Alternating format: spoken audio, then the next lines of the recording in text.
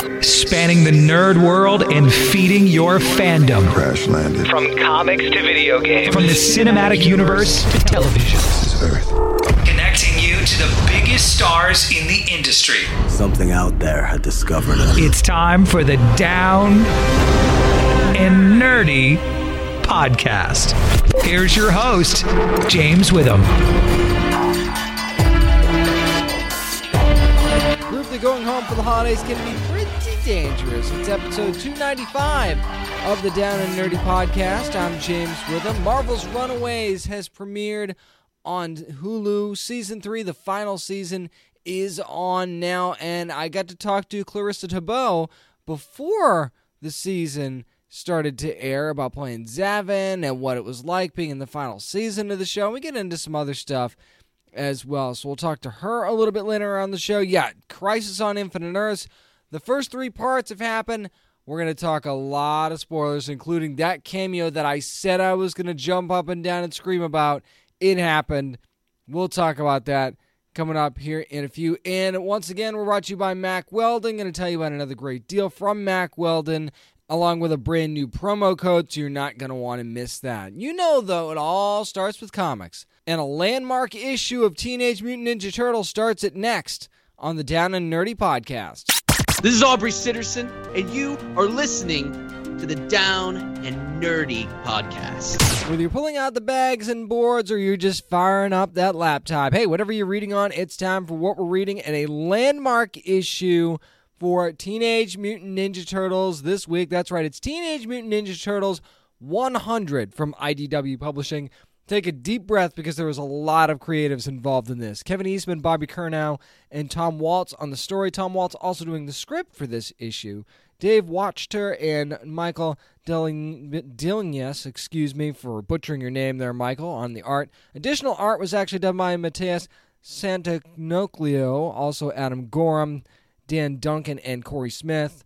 Rhonda Pattinson and Bill Crabtree on the colors, and Sean Lee on the letters. That is a massive creative team, and rightfully so, because, and it's going to be really hard to kind of review this book because there's so much going on. It is literally almost 50 pages of non-stop just something going on all the time in so many different places.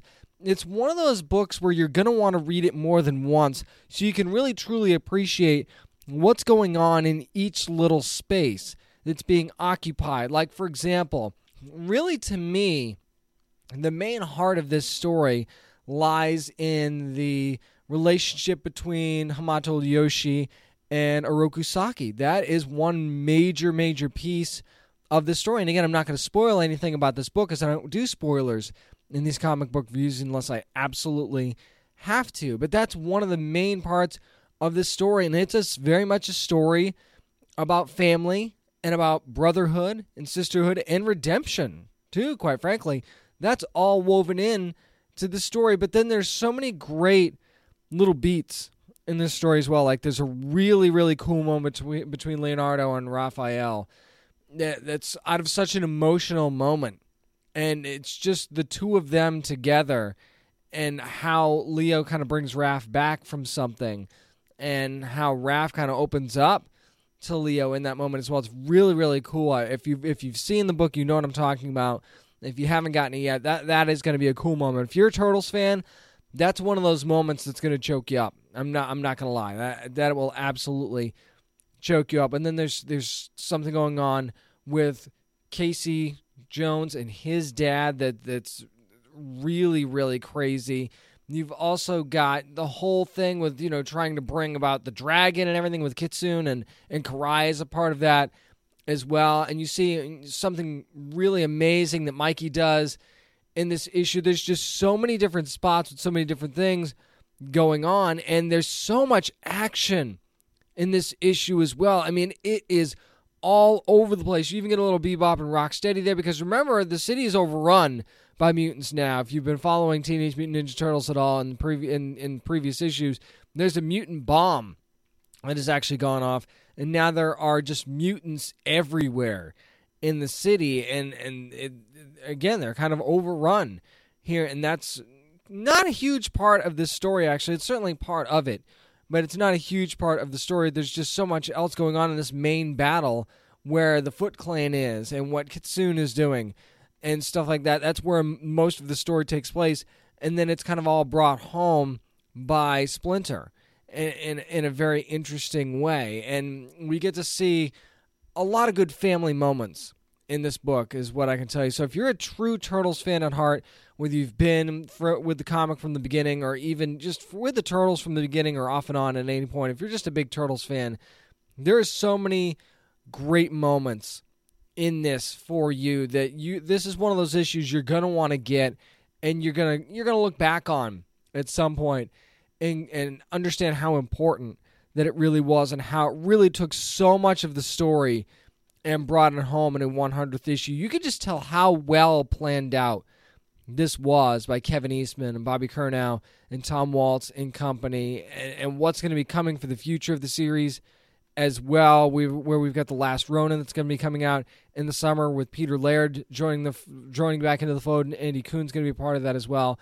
And then you also see that another very familiar Turtles villain is very much back into the mix in the epilogue in the later pages of this story. So yeah, make sure you read through all the way to the end and look at those final couple of pages because yeah, big stuff going to be happening for the future of the Turtles. So in case you haven't noticed, this is definitely a pull for me.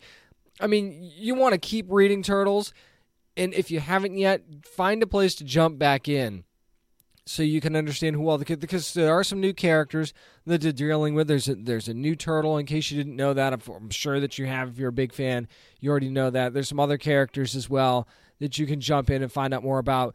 But everything has been planned out so well.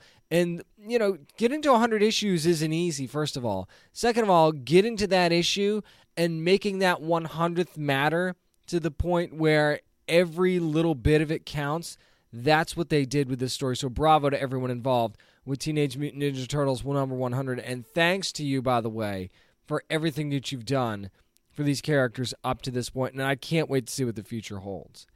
Now, here's something that was actually kind of deceiving in the title, and it's from DC Comics. And it's Harley Quinn, Villain of the Year, number 1 in this, Year of the Villain that we're doing. Mark Russell writing this one. Mike Norton on the inks, Hi-Fi on the colors, Mike Norton on the art. And then we've got Dave Sharp with the letters, and Carlos Pacheco, Eneke, and Diamarta on the colors, on the cover art. Now, here's the deal. When I saw this, I thought it was saying that Harley Quinn was the Villain of the Year, and this was going to be her issue. Actually, not the case at all. What it is it's kind of a villains award show, almost like the Oscars of the villains, so to speak. So, there's a gathering at the Legion of Doom, and Harley is the host, and, they're handing out awards for certain, things in villainy. And it's actually quite funny and entertaining in parts, like what some of these awards are and who gets them. We even get to see some of the acceptance speeches at certain points, which I think was really, really fun. But then the undercurrent of all this is there is one particular villain who feels like they've been disrespected throughout all of this. And there's even a flashback to this, right? And we get to see that this person was disrespected, and we get to find out that they have a huge plan to kind of, throw a wrench into this whole award ceremony and show show the fellow villains that they matter, basically. It's the big look at me moment. But what's interesting is how this actually unfolds. Again, this is really hard for me to tell you without actually spoiling anything, but there's a twist at the end that actually makes things very, very interesting. But then what Harley ends up getting in return is such a Harley ridiculous thing that you almost, it's a facepalm moment where you go, really? That's what, okay, Harley, whatever kind of thing, So it's funny because it's such a Harley thing to have happen. So there's definitely a capturing of the essence of Harley Quinn in this book for sure, no doubt about that. And the art's fun in this book. I don't know how else to really describe it.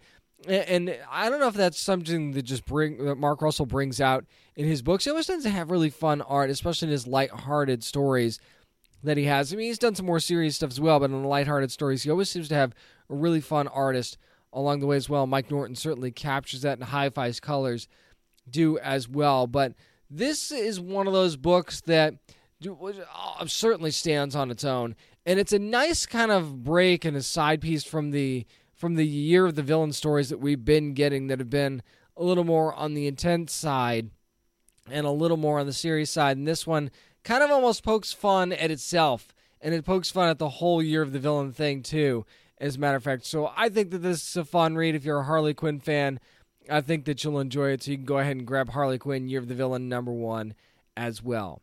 That's going to do it for what we're reading. Up next, there were 3 parts to DC's Crisis on Infinite Earths TV crossover, and I will discuss them all with spoilers next on the Down and Nerdy Podcast.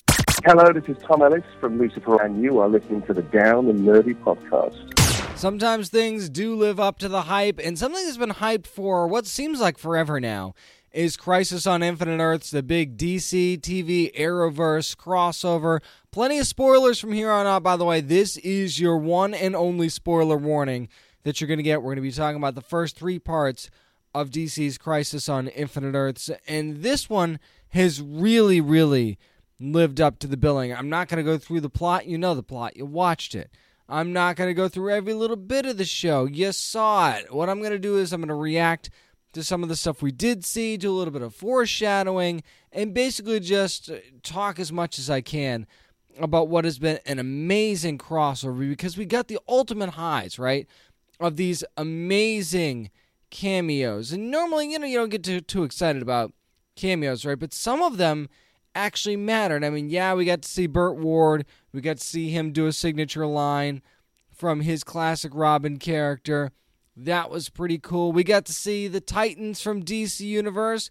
That was pretty cool and kind of unexpected as well. So we got to see them as part of the Arrowverse for the first time. But there were also cameos that mattered, like Tom Welling's Smallville Superman. That one actually mattered more than you might think, because he gave up his powers to be a family man, and that was like the one Superman that Lex Luthor decided he didn't want to kill. And then that led the group to Brandon Routh's Kingdom Come Superman, who really kind of ended up being more of like a Christopher Reeve style of Superman, actually, if you really want to think about it, because I kind of got the Christopher Reeve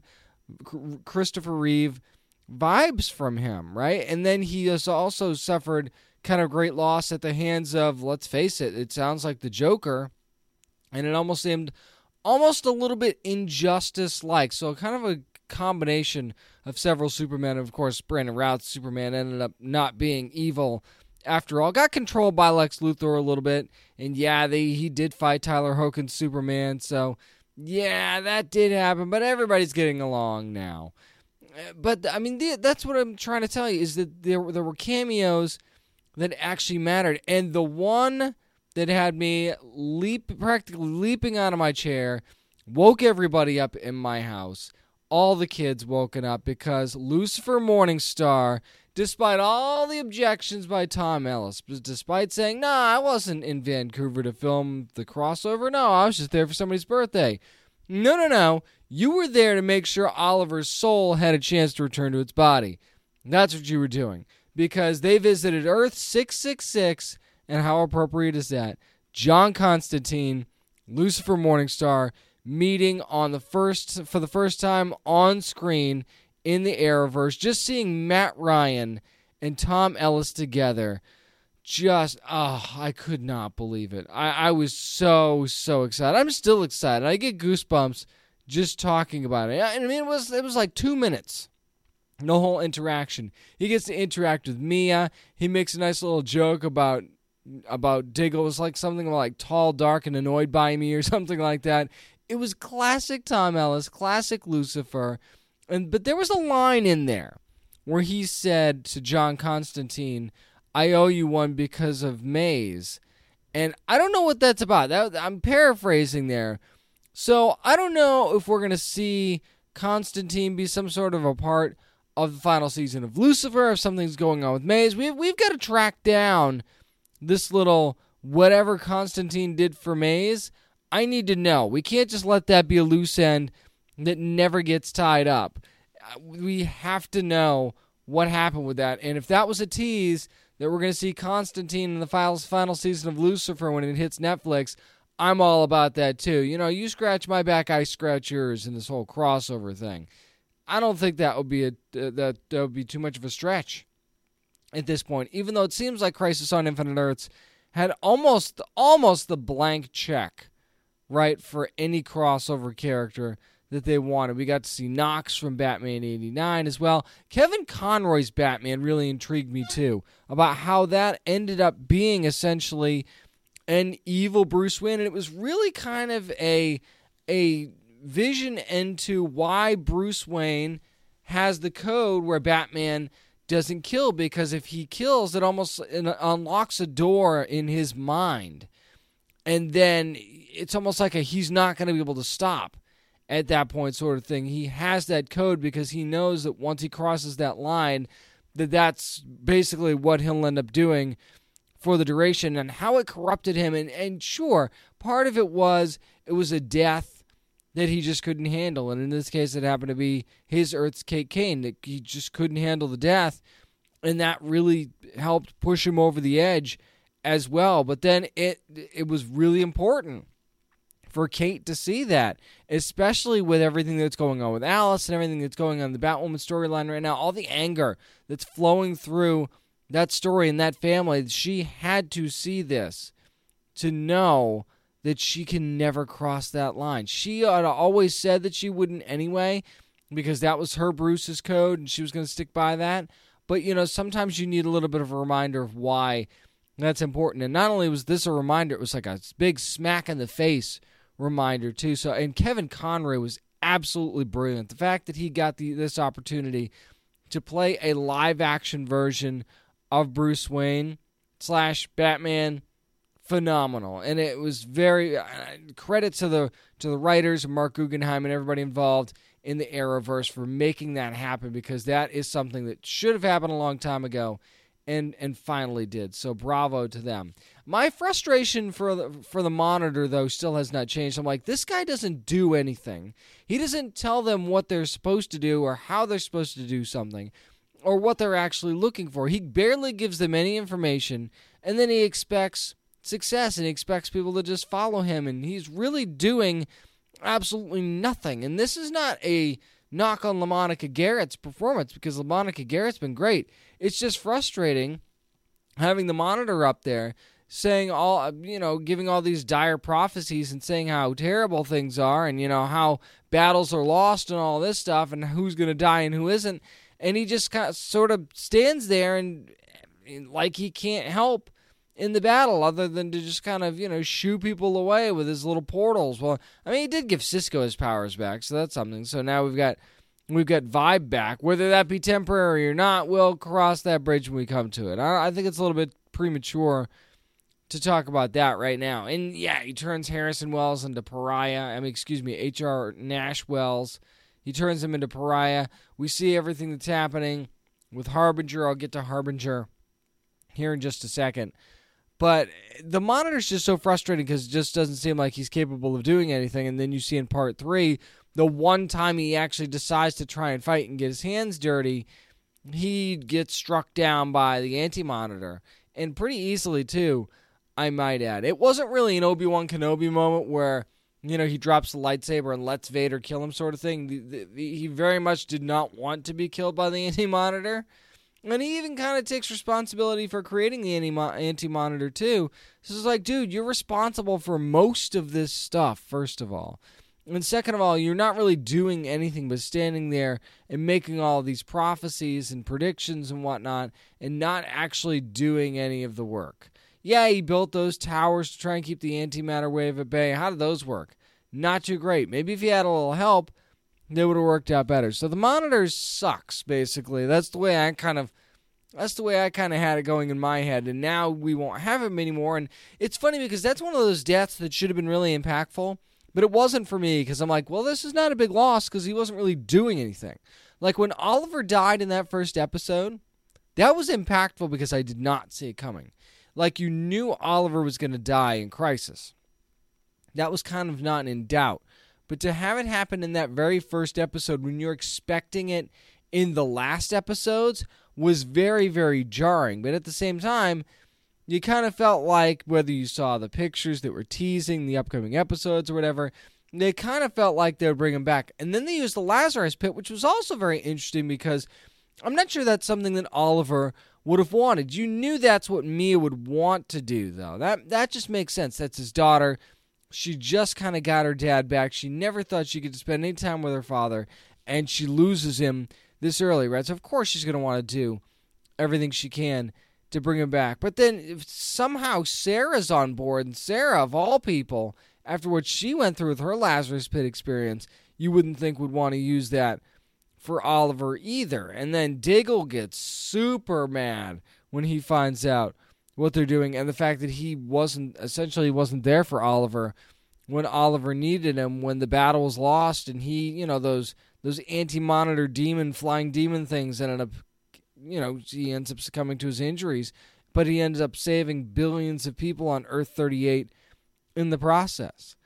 So that death mattered, and bringing him back also matters, and we'll see how that goes after what happened with the Spectre, who, by the way, they just decide to trust Jim Corrigan, the Spectre, a guy that they've met for like 2 minutes, if that. Oliver just decides that he's going to trust him. What do you need me to do? Yeah, you need me to save the universe? Sure. You're just going to take this guy's word for it? I mean, what happened when you took the Monitor's word for it? Things didn't go so well for you there. So it just seemed interesting to me that he was that trusting of the Monitor, who just of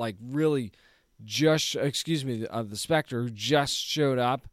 And granted, hey, Oliver, we need you. The multiverse can't survive without you, yada, yada, yada. I get it. But again, the dude just got there. And you've got your family on one side, and you've got this dude on the other, and you go with the dude.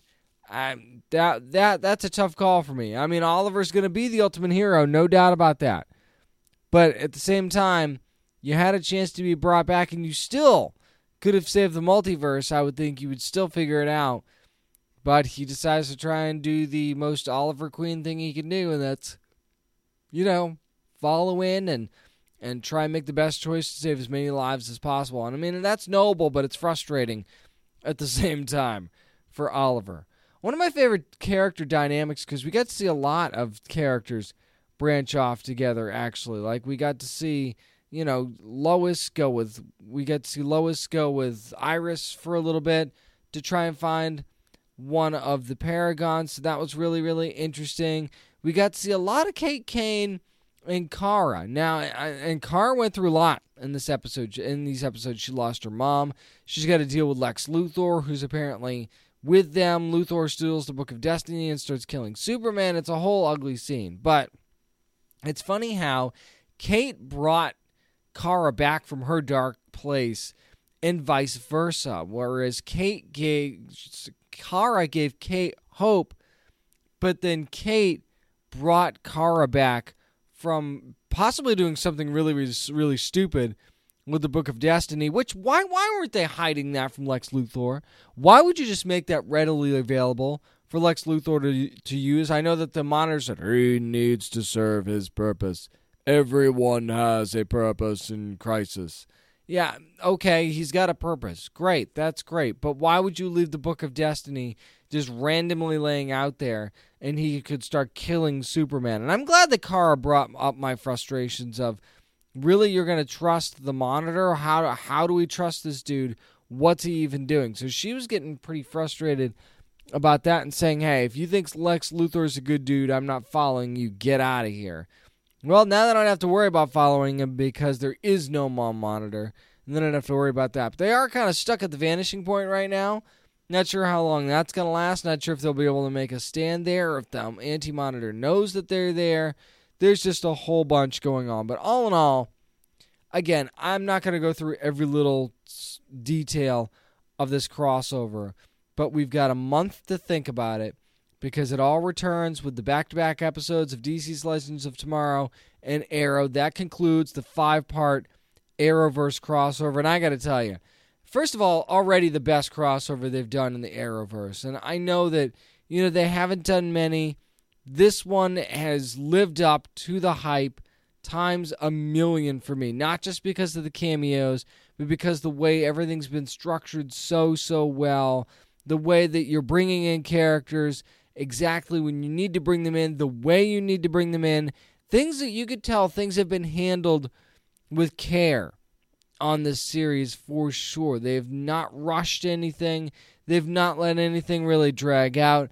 Everything's been timed out really, really well. And that twist of having Earth 90's Barry Allen, the Flash, vanish in Crisis instead of our Barry, I call him our Barry because that's exactly who it is, Earth 1 Barry Allen.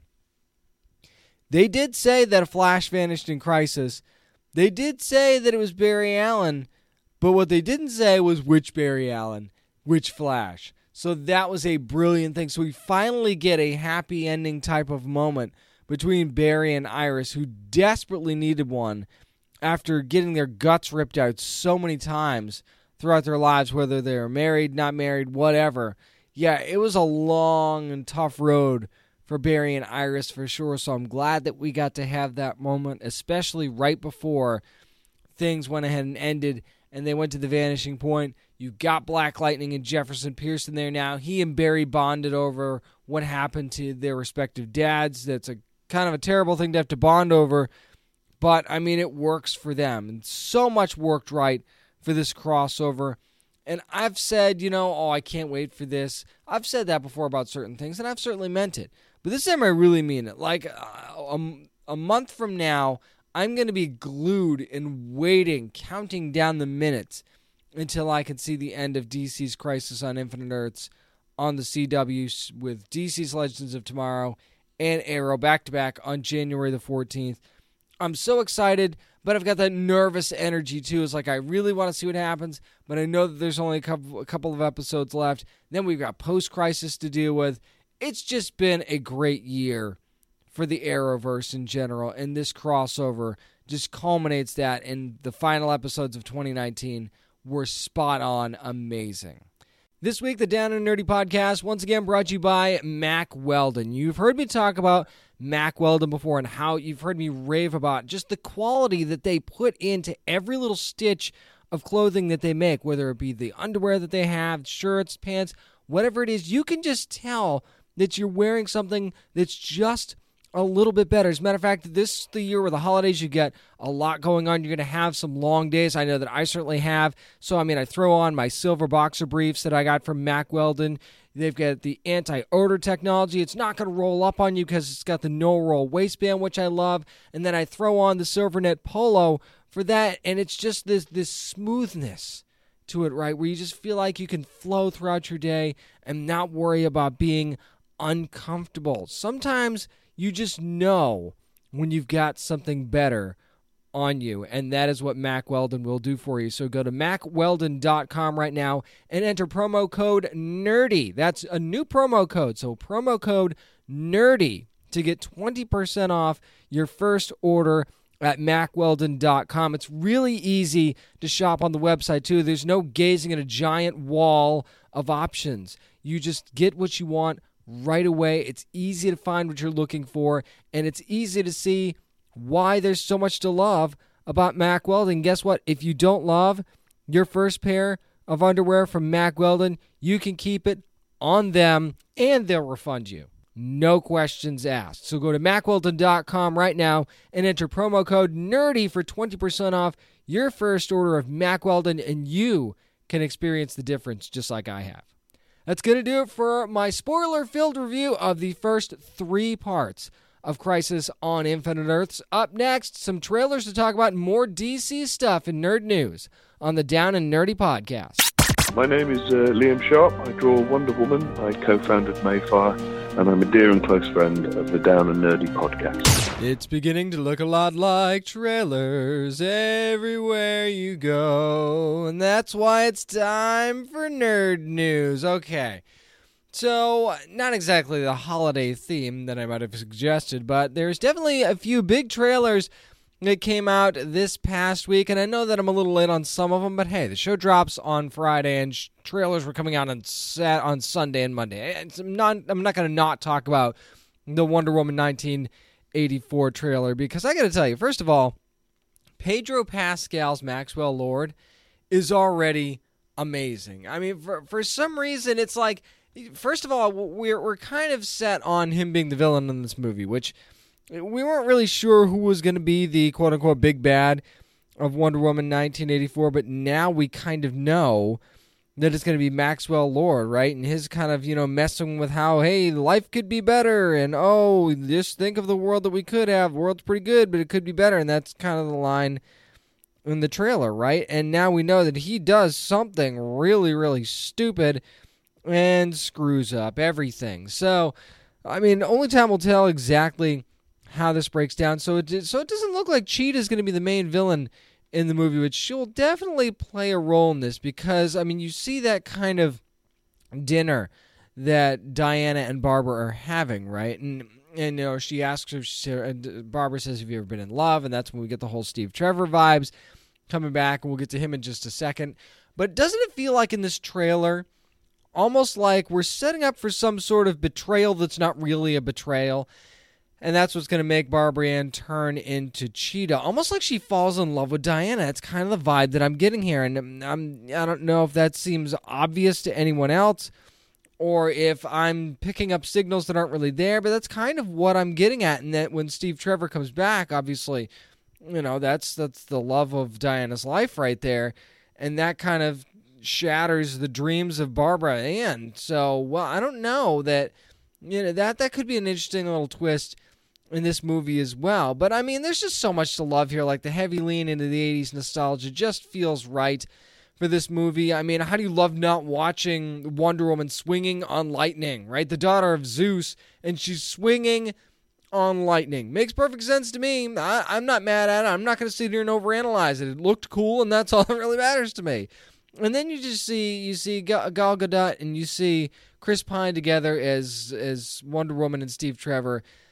I mean, just a reminder of how great their chemistry was in that first movie and how much it just works. And why he's back and how he's back, I don't know. I'm almost certain it has something to do with whatever Maxwell Lord's got going on. So does that mean it's temporary or it's not? And does that mean if Wonder Woman stops Maxwell Lord that, it'll all get undone and Steve Trevor will be gone again? Who knows? I mean, there's a lot of different ways that this could go, and almost any of the ways they go I'm fine with, by the way. And we'll get to find out in the summer of 2020, June 5th, 2020 to be exact. That's when Wonder Woman 1984 will be hitting theaters. I cannot wait for that. Speaking of the summer, we're also going to have Ghostbusters Afterlife in the summer. So no, it's not going to be called Ghostbusters 2020 like we originally thought. It's going to be Ghostbusters Afterlife, but it will come out July 10th of 2020.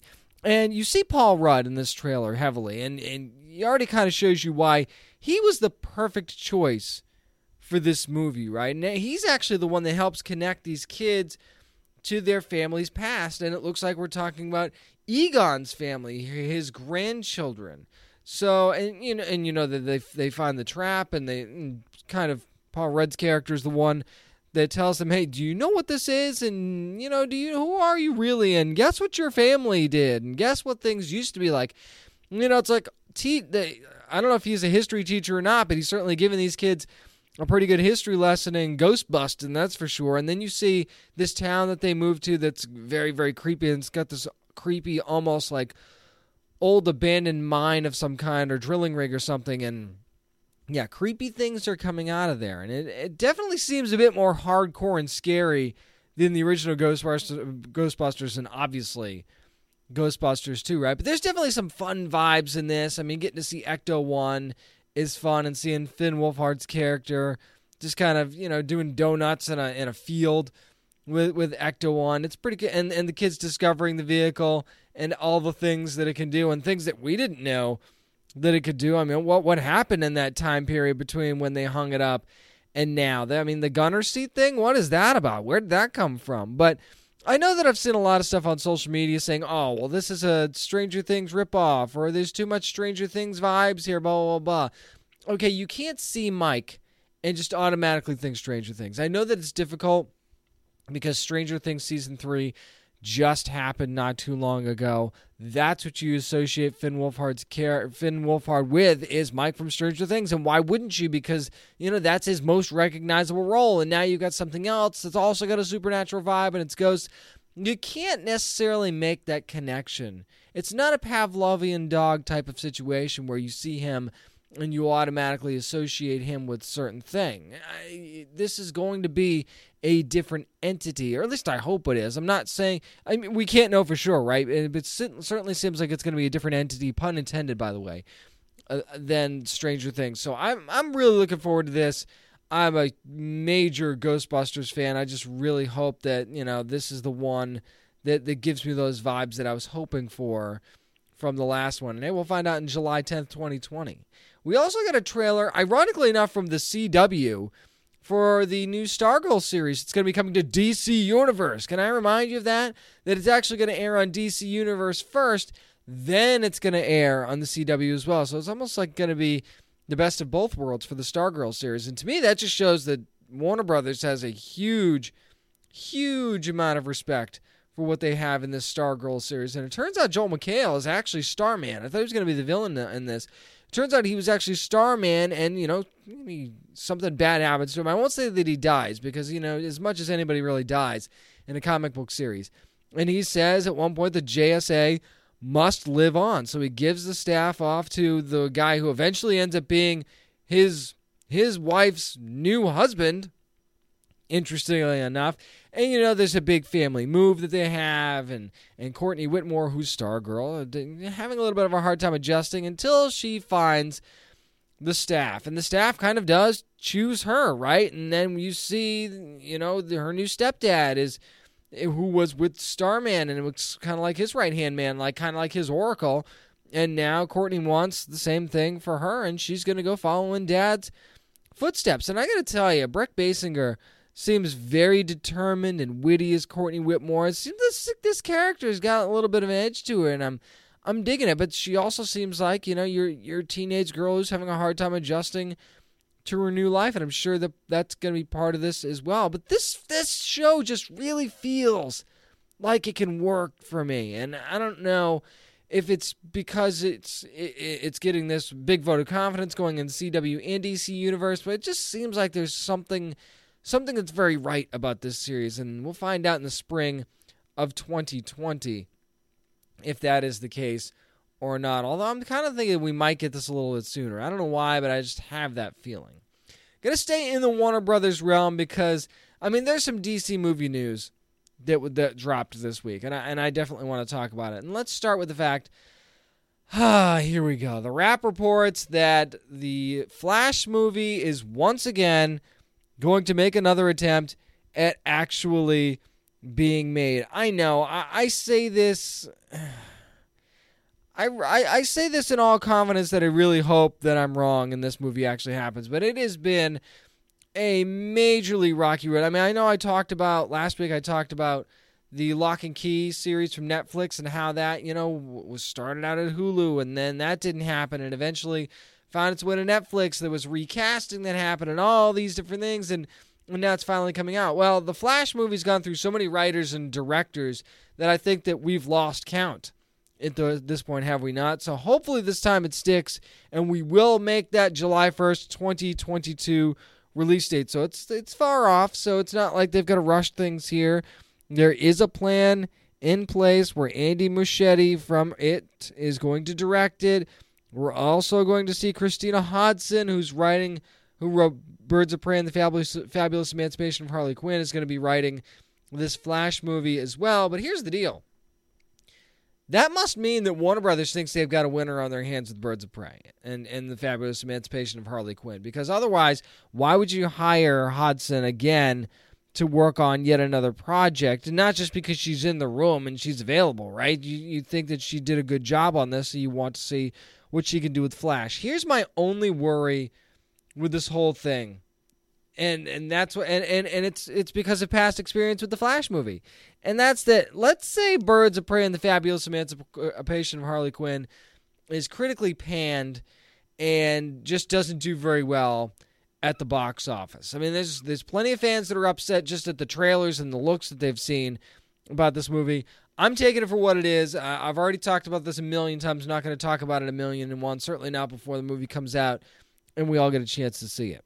So I will talk about this more in my review, but if this movie doesn't go well, and then you've now got this writer attached to the Flash movie as well, Warner Brothers could be like, look, we're not taking a chance on her again, and decide to once again redo this whole thing, and that will probably lead to more delays. And I'm just worried that it's a gamble at this point, but a gamble that Warner Brothers clearly seems to want to take because of what they think they have in this Birds of Prey movie. So, and you already know who you have in the director of the It movie. You already know how successful that movie was. So, and again, it's an interesting choice because the two things don't actually seem like they go together, right? So you're kind of wondering if this is the right choice or not. But hey, I don't know what story they could possibly tell the TV series hasn't already done.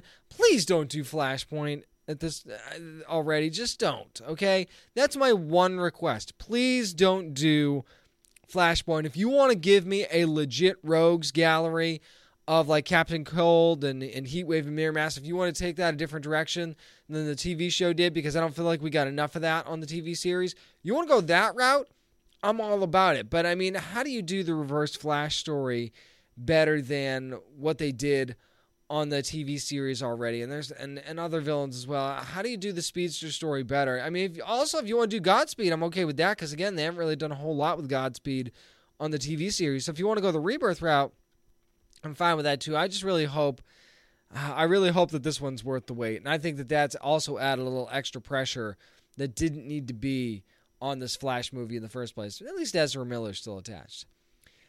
Now, more DC movie news, and that is that Shazam 2 finally has a release date. And it's very interesting because it's going to be releasing on April 1st, 2022. It's not a joke. It's actually happening. And that is just a few months after Dwayne "The Rock" Johnson's Black Adam movie, which is going to be on December 22nd of 2021. So, to me, I look at that and I go, doesn't it seem like these two things are going to kind of coexist a little bit, that they're going to be connected in some way? It just seems like that proximity would lead you to believe that. And it also makes me wonder if we are going to get some sort of a Superman appearance or connection, or one of those things where Shazam, maybe he realizes he's in over his head a little bit with Black Adam, and this is a villain that even in his early stages of being a hero, he just can't handle on his own, so he's going to call up his buddy Superman to help him out. Now, whether that's Henry Cavill or not, I don't know. Whether that gets recast, I don't know. We'll have to see. I'm sure that they'll end up being a joke about that if they do recast him, and I'm not mad at that at all. It just seems like these two movies being this close together can't be an accident. If it is, fine. As long as you're telling me good stories, that's all it really matters to me.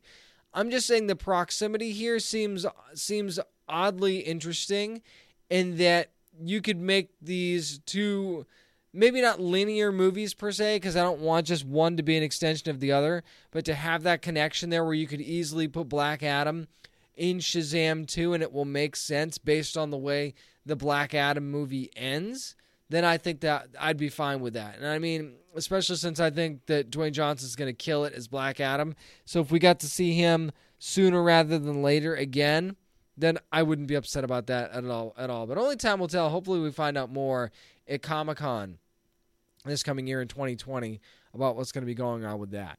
Here's something that might be a little bit of a concern, and that is the Lord of the Rings series from Amazon is actually losing their lead actor, according to Variety. Will Poulter's dropped out due to a scheduling conflict. Now, I know what you're thinking.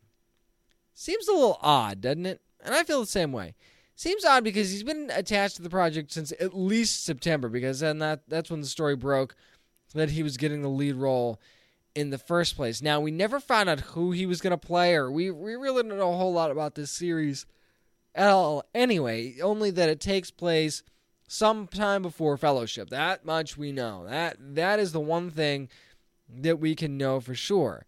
So, I mean, it's kind of hard to know how big of a loss this really is, just because we don't know what kind of character that Poulter was playing. Now, Will Poulter's a great actor. You don't want to necessarily lose him per se, but at the same time, you don't know what you lost because, I mean, obviously he wasn't let go. He left out of his own accord, so it's not like they decided he wasn't right for the role and they sent him packing. He's the one that decided that he would rather do something else. When you say scheduling conflict, it's basically saying, yeah, I'd rather do that other thing than this thing, so see ya.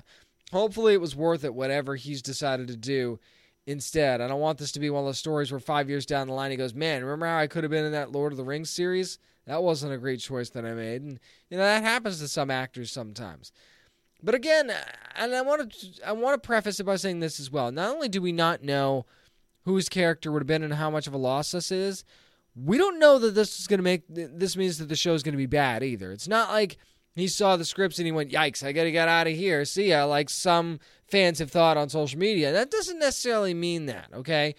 It just means that, again, there was some sort of a scheduling conflict and he made a choice. And why he made that choice, I'm sure we'll find out at some point. And we don't know who's going to be replacing him yet either. I don't think it'll take very long. I think that they probably already had some actors in mind before they made the casting choice that they did. And I'm sure they'll give these folks a call again. So we'll just have to see how this all shakes out. But, I mean, it's still Lord of the Rings. Amazon's proven that they can handle these big money, high-profile projects as far as series are concerned. I'm not concerned yet.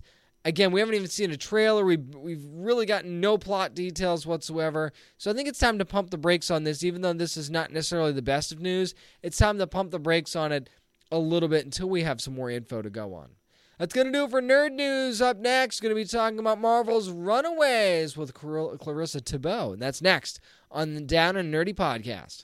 This is Vanessa Marshall, voice of Gamora on Marvel's Guardians of the Galaxy and Hera on Star Wars Rebels on Disney XD. And you're listening to the Down and Nerdy Podcast. I know you've been looking forward to the final season of Marvel's Runaways on Hulu, which, of course, premieres Friday, December the 13th. And we just happen to have Zavin on the line here. It's Clarissa Thibault. Clarissa, how you doing? I am doing great. Hello. Now, Clarissa, Marvel's Runaways has been a story that's been loved by fans well before it was a TV series. How excited were you to bring Zavin to life on the screen? It has been a complete dream to play this character. I wasn't familiar with the Runaways comics, to be totally honest, but once I found out I was going to be playing Zavin, I ran to the nearest comic book store and saw all the things that they get to do, and immediately it was more than I could have hoped for. So I was so excited, and it's been such a joy to be able to play a character like this. Now, Zavin kind of unknowingly steps right in the middle of a very complicated relationship between Carolina and Nico. Talk about that dynamic as we head now into Season 3. Oh, yes. Denoru. Well, I mean, I know the fans know from Season 2, they have some issues.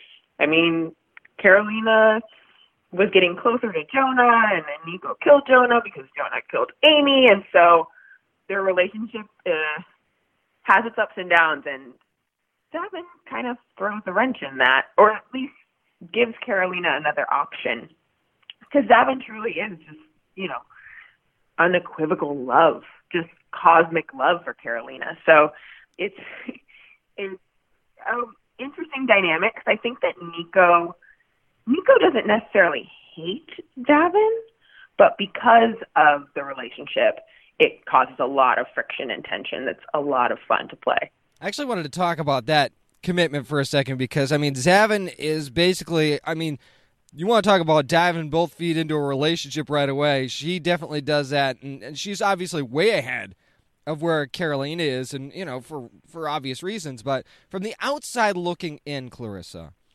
do you look at her situation and wonder how Zavin can actually continue this pursuit the way she is? Well, when I looked into a lot of Zavin's backstory, Zavin's a warrior. Zavin's used to a world in which they get orders from the commander or a list of operatives and then goes for it without a lot of question. So I think this is kind of the same thing when Zavin learns about the prophecy and learns that Zavin is part of the prophecy. That becomes their mission. This is their mission. This is their purpose. I think a lot of, I don't know, I can kind of identify with that. when it comes to some things in my career, there have been moments where, something happens and it reaffirms that this is what I'm supposed to be doing to go forward with my mission, quote unquote. The one thing I think that's really interesting about Zavin is that, she is a shapeshifter, but we often see sometimes shapeshifters will try to take the personality of the person that they're shapeshifting into, but Zavin seems like Zavin all the time. Is that a cool aspect of her character for you? She just has to be herself all the time? I get a lot of credit in the show for that, but honestly, it's all the other actors who are copying me as an actor. So it's nice. I think that Zavin tries really hard to get each character's mannerisms down, but the reality is Zavin's still getting used to what humanity even means. So it's going to still be a little clunky when they go into a new form. But it's been fun. It's been fun working on that as an actor because it seems so seamless when you watch the show. But in all actuality, Zavin shapeshifts into a lot of different people. So every time an actor will need to shapeshift or be Zavin for a moment, I'll have to go talk to them, read through their lines. They read through my lines, and we swap ideas. So it's been really fun. That's been a nice part of it. Talking to Clarissa Thibault, of course, of Marvel's Runaway. She plays Zavin. You'll see that, more of her, as a matter of fact, on Friday, December the 13th on Hulu. Now, Clarissa, as if Pride wasn't enough to deal with, now we have Morgan Le Fay coming up in this season. Talk about the unique threat that she's going to bring. Oh, all that dark magic. Well, Morgan Le Fay is the biggest bad that the Runaways have ever had to face. So it gets very big. I will just say that. It gets magnificent, fantastic, and so many cool things happen. I'm as excited as anybody else to get to see how all of it comes together, because there's so many aspects of it that are, reading through the script is like, oh wow, can't wait to see how that looks. Speaking of things that fans are looking forward to, I think this is one of the things that I'm really looking forward to, and that's that you've got Ty and Tandy from Cloak and Dagger joining this season as well for a little bit of a crossover. Did you get to work with them at all this upcoming season? What was it like to kind of bring them on board? I actually didn't get a chance to work with Ty and Tandy, but I know that talking with my castmates and stuff, that it was a lot of fun working with them. And that it was such a great addition because, Cloak and Dagger in the comics too get to go and essentially see everybody in Marvel. So it was nice to get to explore that aspect of the comics and bring that full circle for their characters. Speaking of which, there's actually been a debate about your character for a while amongst fans, being a shapeshifter. We've already seen Zavin in so many forms, but the debate among fans is that what is her true form, what is her true gender? So is that something we might see addressed this season? Ooh, I don't know if I can say. That might be a spoiler. I think you said it all right there. I think we can leave it at that. All right. We're not getting you in trouble here. That's not something that we do. But we know that there's an original form, and hopefully we get to see that this upcoming season. But speaking of forms, if you could shapeshift to any form for 24 hours, but you'd go right back the way you were after the fact, who would it be, or what would it be, and why? Ooh, as Clarissa or as Zavin? As Clarissa. Anything? I probably want to shapeshift into Oprah. Nice. And just live that life for a minute, because her life sounds great. I would love to just be Oprah for a day. Give 16 people a car just because you can, kind of thing. Yeah, exactly. Just philanthropy. Get all of the favorite things. Have them shipped to my house. There you go. Well, since you asked, let's now do this for Zavin then. If Zavin would shapeshift into anyone for 24 hours, who would it be then? Ooh. I feel like Zavin would be very strategic about this. And depending on what was going on, probably whoever the enemy was to infiltrate is my guess. But the enemy kind of changes, so I don't know who that would necessarily be at any given moment. That's very, very interesting. One of my favorite scenes from last season with Zavin actually is when she's eating that donut. And I'm like, I've never had that much joy eating a donut. Can you ever eat a donut the same way again now after that? Oh, it was too many donuts. It was a lot Really? of You donuts. had that? I How think I many ate did you have to 14. have? I had to have, I think, 14 or 15 Are donuts you that kidding day. me? Oh, my Um, gosh. Yeah, it was awful. Because I also, I mean, when we're filming too, for continuity's sake, it's like I'm on a pretty strict diet Right. just so that I look the same for every episode. So I wasn't used to eating so many sweets, and also dipped in actual ketchup. That was real ketchup. That wasn't like food coloring or anything. Oh, gosh. So it was really gross. And I mean, I've had donuts since. I've had donuts, but usually they're way more mild. It's hard to quit donuts. Or I'm just one. saying, ketchup or no, and 15 donuts or no. I mean, I'm sure people on the surface. I'm sure someone is sitting there thinking, I could eat 14 donuts. Think about that for a second. Yeah, Like in it's one a lot. sitting. They were vegan donuts, Yeah, well, but there you yeah, go. That's a it's a good lot. point. I mean, I just don't envision myself ever flipping a box open and be like, okay, here we go. This thing's gonna be gone by the time I'm done. No, Yes. I don't see it. Exactly. Try 2 boxes, right? It's like a dozen is per box. So It's yeah. crazy. It was a fun day. It's crazy. Well, I'm sure it was fun at first for sure. I mean, it is. Donuts are pretty awesome.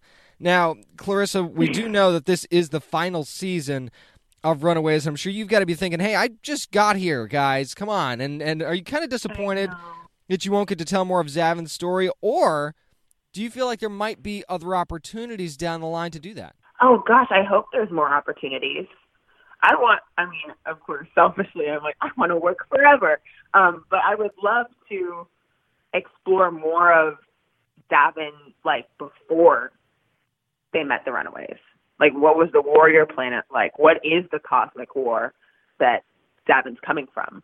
I've always been very curious about that because there's not as much written about that. It's more about Zavin in relation to Carolina in the comics, too. So I'd love to see what was happening.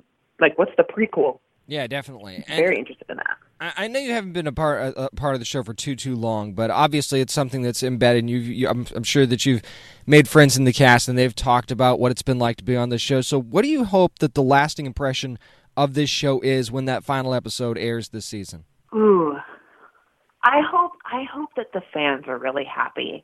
I hope that they feel like things were, like, storylines were written in a way that was satisfying and that they got to see what they wanted to see. It's kind of nice that the writers knew the show was ending rather than it, like a show being canceled mid-season or something and things don't get to be wrapped up. So I hope that people walk away from this final season feeling satisfied and feeling like we did this story justice. We'll find out for sure Friday, December the 13th. That's when the final season of Marvel's Runaways drops on Hulu. You can see Zavin before that, though. If you haven't caught up on Season 2 yet, you've still got a little bit of time to do that because, man, there is some big stuff coming, and I think it's going to be a wild season, and she's going to be a big part of it. It's Clarissa Thibault. Thank you so much for joining me this week. Yes, of course. Thanks for having me. You kind of get that vibe that there's just so much going on in Season 3, the final season of Marvel's Runaways, right? You've got, everything that's going on with Zavin showing up towards the end of the season, this big war that looks like it's going to be happening between the kids and with Pride. And then you've got Morgan Le Fay coming into the mix. And then you've got Cloak and Dagger coming into the mix as well. I mean, if this is the way you're going to go out, talk about going out in style. And Marvel's Runaways, available to stream now on Hulu, as a matter of fact. It's December 13th. It's Friday, December 13th. This is when it's coming out. So now you can stream the episodes of Marvel's Runaways on Hulu. And I know it's kind of bittersweet that it's ending, but hopefully, like Clarissa said, it will leave fans feeling happy and feeling like they definitely got what they wanted. That's going to do it for this week's edition of the Down and Nerdy Podcast. Again, thanks to Clarissa Thibault for joining me this week to talk about Marvel's Runaways and some other stuff as well. Hopefully we'll see Zavin a little bit more down the line in something, in some way, shape, or form, because she does a fantastic job with that.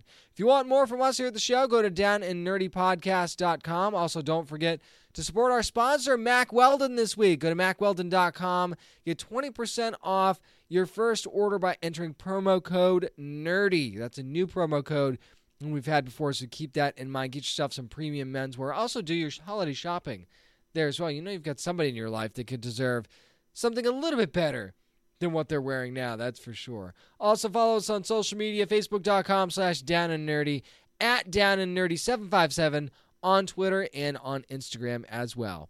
Remember, you never have to apologize for being a nerd, so let your fan flag fly and be good to your fellow nerds.